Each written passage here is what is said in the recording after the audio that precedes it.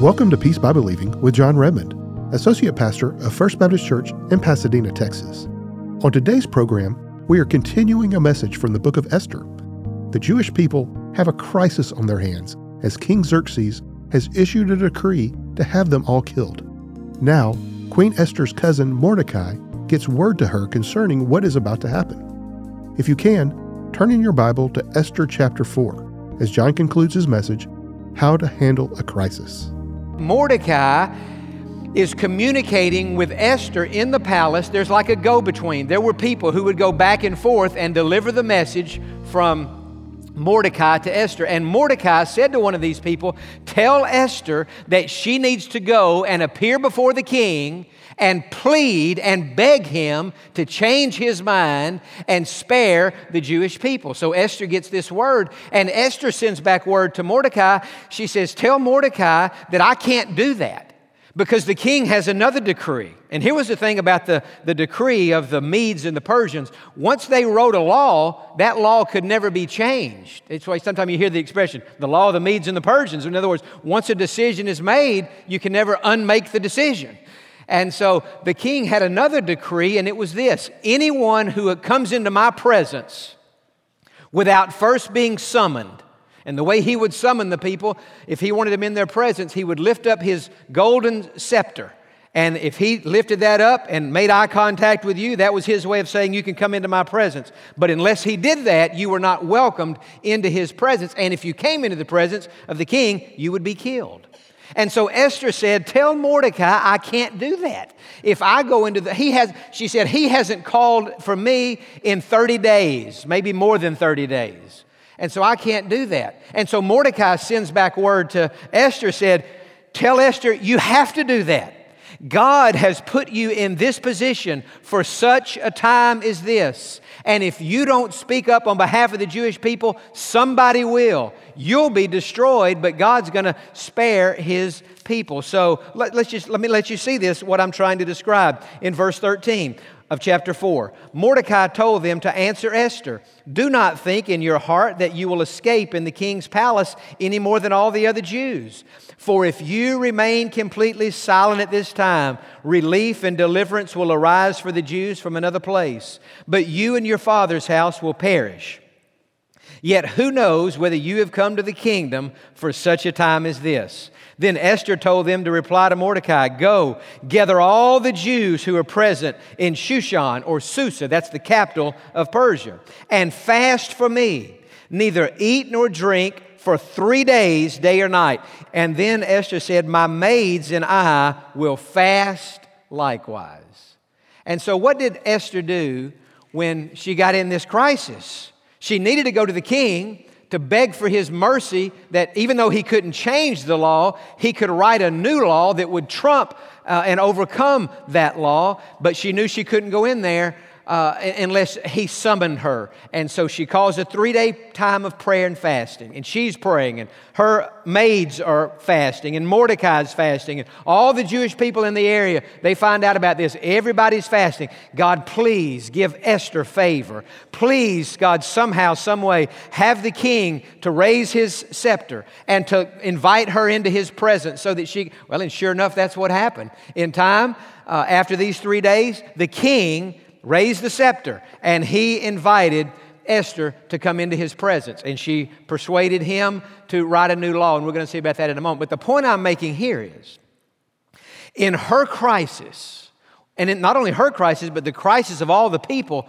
what did Esther do? She prayed and she cried for help. Now I want to say this, and I wish I could spend a lot more time on this today, but we've got more of this book to cover.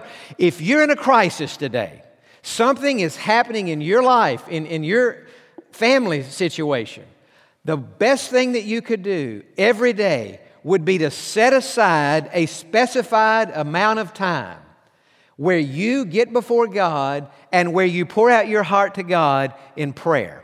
I was reading yesterday in Acts chapter 3, in the very first verse, it says, Peter and John went to the temple At the hour of prayer. They went to the temple at the hour of prayer to pray. I want to ask you today, do you have an hour of prayer? In your daily routine, in your daily schedule, do you have an hour of prayer? Do you have a half hour of prayer? Do you have any time? Well, if you're in a crisis, you need to have a specified amount of time. I would recommend 30 minutes. Maybe longer, but I would certainly recommend 30 minutes where you get in the presence of God and where you just pour out your heart to God about this crisis and where you pray for divine intervention, for deliverance, for salvation, for rescue, for whatever it is you need, for whatever it is your family member needs, and let your crisis lead to cries for help. Now I want to show you a verse in Proverbs. This is one of my favorite verses, Proverbs chapter 18 and verse 10. The name of the Lord is a strong tower. The righteous run to it and are safe. How do we run to God? In prayer. And so I'm encouraging you, especially if you're in a crisis, set aside some time for prayer. Call on God. Maybe a time of fasting. Maybe intensified praying, intensified searching, seeking after God, and He will always honor that. Now, the next thing I would say, what are we going to do? We're going to let our crisis lead to cries for help. Then follow this. We're going to let our cries for help lead to complete confidence in God. Now watch this. Regardless of the outcome. Regardless of the outcome. Now look back in chapter number 4, because Esther's thinking, man, if I go stand before the king with him not calling for me, my life could probably be taken. Look at the very end of verse 16. Esther said, and so I will go to the king, which is against the law. And if I perish, I perish. What did she say? She said, you know what? I'm going to spend 3 days in prayer. I'm going to put this in God's hand. And then what I'm going to do what I think is the right thing to do. And I'm going to move forward by faith. I'm going to trust God to make a way for me where there is no way. I'm going to plan on going into the king's presence even if he doesn't summon me. Now, thankfully, he did summon her, but she was going in anyway. What was she saying? She was saying, I've prayed about it. I've put it in God's hands, and I have complete confidence in God. Now watch this. And she was saying, my faith in God has absolutely nothing to do with how this whole situation turns out. You know, there are many people who have lost their faith, and many people who've walked away from the church, and many people who don't have anything to do with God anymore. And the reason is, back there somewhere, they had a crisis. And they talked to somebody, or they got it in their mind that if they would just pray about it and believe hard enough about it, that God would answer their prayer the way they were praying it. And so what did they do? Maybe they had a disease. Maybe they had cancer. Maybe their family member or friend had cancer. And they prayed for healing. And somebody said to them, now we're going to pray for healing, and we're going to believe for healing, and we're going to trust God for healing, and we believe that God's going to heal this disease. And they put all their eggs in that basket. And their faith, now watch this, their faith wasn't in God. Their faith was in a desired outcome. And when that outcome didn't take place, it didn't happen like they wished it would have happened, like they prayed that it would happen, they lost their faith. Because they said, I prayed for this to happen and it didn't happen. Or here, let's play like you're a student minister and you've got a kid in your student ministry and their parents are having trouble, the parents of that kid, and they're maybe going through a divorce. And so the student minister calls the kid in and says, now listen, I know what's happening with your parents and it's a tough situation, but we believe God can do anything. We believe God's a God of miracles. We believe God can intervene in this situation. And the student minister says to that kid, you believe God can restore your parents' relationship? Absolutely. The kid says, I believe God can do anything. So the student minister says, we're going to pray, and not only are we going to pray, we're going to believe that God's going to restore this marriage. So the student minister prays, the kid prays, boy, their faith's up, they believe in that the relationship's going to be restored. 6 months go by, the parents get divorced. And this student is devastated, and his faith is shot. Why?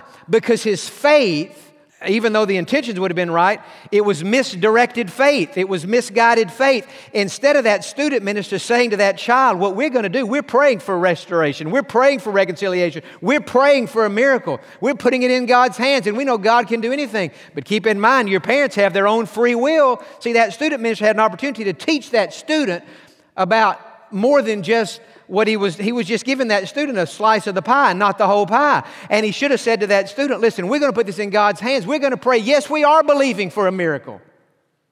But that student minister should have taken that one step farther and said, but even if the miracle doesn't happen, we're going to still trust God anyway. We can't just put our faith in a desired outcome. You see, that student minister saying to that kid, God's going to restore this. The kid can't control that. It may be that one of the parents can't even control that. What that student minister should have done is said, we're going to trust God regardless of how this situation turns out. Or maybe here's a storm, a hurricane coming through. And so you pray over your house. I always pray over my house if there's going to be kind of a hurricane storm. And I do believe, and I trust God to protect my house. But you know what? Even though I'm believing and trusting God to protect my house, that's not the ultimate of my faith. My faith is not ultimately and primarily in a desired outcome. My faith is in God Himself. So a person prays over their house. God's not going to let this house flood, not going to let this house get hit with a hurricane. And the house floods and the roof falls off. And the house is, there are hundreds of thousands of dollars worth of damage. And the person's faith is shot. And the person says, man, I don't know what happened. I don't know what went wrong. I was trusting God. I'll tell you what went wrong. Your faith was in a desired outcome instead of being in God Himself. What does the Scripture say? Have faith in God. Not have faith in a desired outcome. Have faith in God. The hymn says, He's on His throne. Have faith in God. He watches o'er His own. He cannot fail. He must prevail. Have faith in God. Have faith in God. We all have desired outcomes. We all know God can do anything. And we believe that God can. And we trust that He will if that's according to His will. But that can't be the highest our faith goes. We have to say, God, my faith is in You regardless of how this situation works out. You see, what I've just said right in the last 5 minutes can change your whole life. And it can strengthen your faith because you have to have a faith in God. It's kind of like Shadrach, Meshach, and Abednego. They were about to be thrown into that fiery furnace, and they said to the king, King, we believe that the God we serve is able to deliver us from Your hand. We believe He's able to keep us from being thrown into that fiery furnace. But then they said these 3 words, but if not. Even if He doesn't do it. Even if the outcome is not as we have desired, even if we are fried in that fiery furnace, we will not bow down. We will not worship You. We're going to trust God no matter what the outcome is. And I'm saying to you today, friend, what we need in Christianity today and what we need in our individual lives today is a but if not kind of faith. A faith that says, I believe God can do anything. But even if He doesn't do what I wish He would, He's still God and I still trust Him. And that's what we need to do. Let your cries for help, let that result in complete confidence in God regardless of the outcome. Now let's take this one step further because in this case, the outcome was good, by the way. The outcome was fantastic. God intervened. The king wrote a new law. The king said, hey, here's the new deal. We're going to set aside this 13th day of this particular month that was supposed to be for your extermination. And now here's the new law. All the Jews have perfect freedom to kill everybody who's trying to kill them. And there were thousands of people who were killed in Persia. It's interesting, at one point in this story, Haman had gotten so mad at Mordecai for not bowing down to him that he told his wife about it. And his wife said, Haman, here's what you need to do. Have a gallows built and have Mordecai hanged on the gallows. And so he built a huge gallows, and that's what he intended to do. But when the king found out that Haman was trying to kill all the Jews and that Esther was part of that, it infuriated the king, and the king had Haman hanged on the gallows that he had built to have Mordecai hanged on. What do we see in the book of Esther? We see God turning the tables. We see God taking what was meant for evil and turning it around for good. We see God getting the last word on a diabolical scheme and a diabolical plan. What does it say in Proverbs? He who digs a pit for somebody else to fall into will fall into that pit himself. And we see here Haman digging a pit to destroy Mordecai. No, Mordecai wasn't destroyed. In fact, at the end of the story, Mordecai took Haman's place. He became the number 2 man in Ahasuerus' kingdom and in the reign of the Persian domain. We see that the Jewish people who they had been, their life was under attack. We see them now, their lives are spared, and they're killing the people under the king's order who were going to be killing them. And so it's an amazing thing. In fact, it's so remarkable that the Jews, at God's command, implemented a feast to commemorate this. Remember, they cast the P-U-R, the lots. God said, now what you need to do, that I've turned the tables, you need to have a feast. The Feast of Purim. P-U-R-I-M. In English, we would probably just say the Feast of Purim. One of the most exciting times to go to the Holy Land is in the middle of March during the Feast of Purim, because they'll be giving gifts, they'll be exchanging presents with each other, they'll be having celebrations. The children will be dressed up like here in America. Kids dress up on Halloween in different costumes. In Israel, they're dressing up like Mordecai, Haman, Esther, Ahasuerus. They're dressing up like this, and their faces are not seen. And the reason their faces are not seen, it's their way of saying, hey, in the book of Esther, God's name was not seen. God's face was not seen. God was not seen, but His hand was working behind the scenes. His hand of providence and protection and His hand of provision, sparing the lives of the Jewish people and turning the tables. And friend, it's a good time for me to say here, anytime you're going through something in your life where there has been a satanic, diabolical scheme to take you down and destroy your life, if you will trust God, if you will stay in the battle, if you will keep moving forward, God in your life will take what the enemy meant for evil and God will turn it around and God will bring good out of it. And those gallows that were built for your destruction, they'll never be used for you. You'll be spared and you'll move on, and God will fulfill His purpose and God will fulfill His plan in your life. And that's what we see in the book of Esther. God turning the tables and God getting the last word. Now, as I was preparing this sermon and thinking about this, and I thought, well, man, that should just be a great way to end the sermon right there, right? God always gets the last word. I mean, for the Jewish people here, it was a happy ending.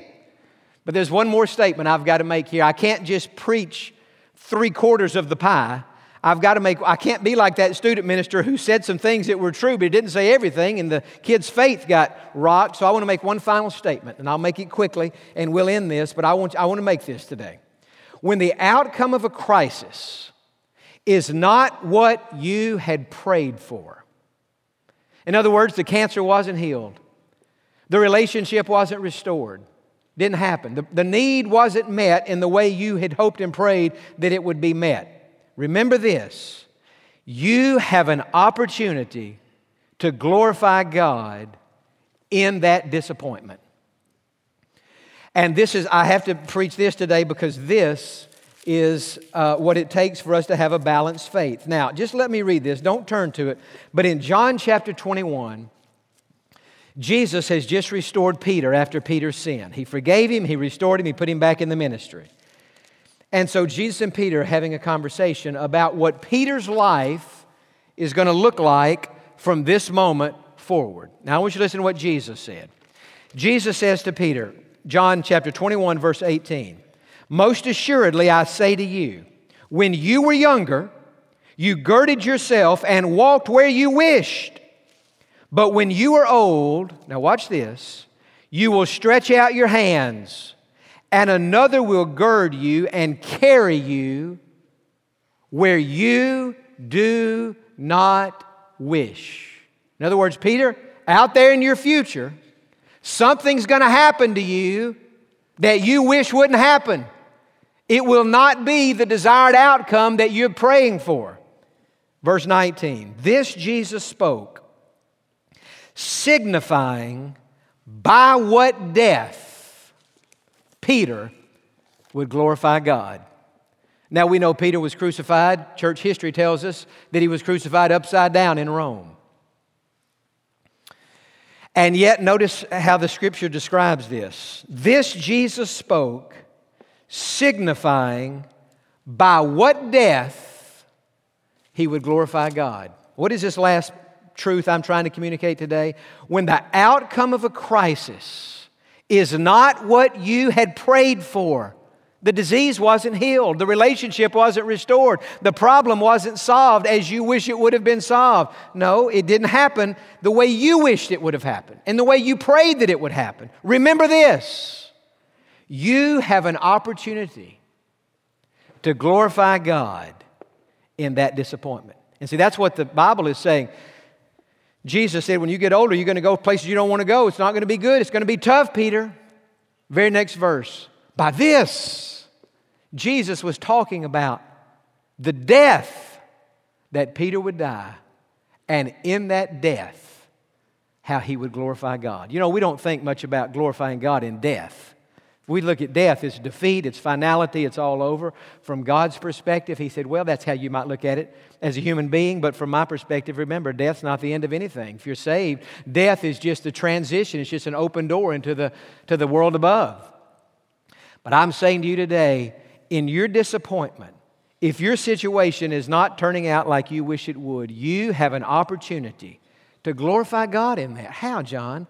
By trusting Him, by remaining faithful to Him, by keeping a positive attitude, by loving people, by not getting bitter, by just doing what God called you to do and let the chips fall, let the chips fall where they may. What can you do about that? And if you'll trust God and if you'll move forward, you'll glorify Him even if your situation ends in a disappointment from your perspective, because we know that ultimately disappointments are God's appointments, and He's going to work it all out for good one way or the other. Amen? So with our heads bowed and eyes closed, you may be in a crisis today. Say, man, I picked a good day to come to church because I'm in a tough spot. Well, would you let your crisis lead to cries for help right now? Say, God, help me. God, do something in this situation. God, please make a way for me. Where humanly speaking, there is no way. I'm asking you to make a way. Have you prayed that? All right, now let your cry for help lead to complete confidence in God regardless of the outcome.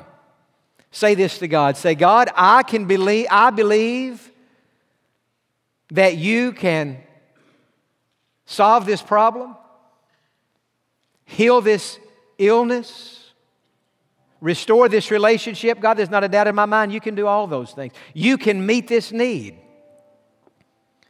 But God, if for whatever reason it doesn't happen the way I wish it would, I want you to know I trust you.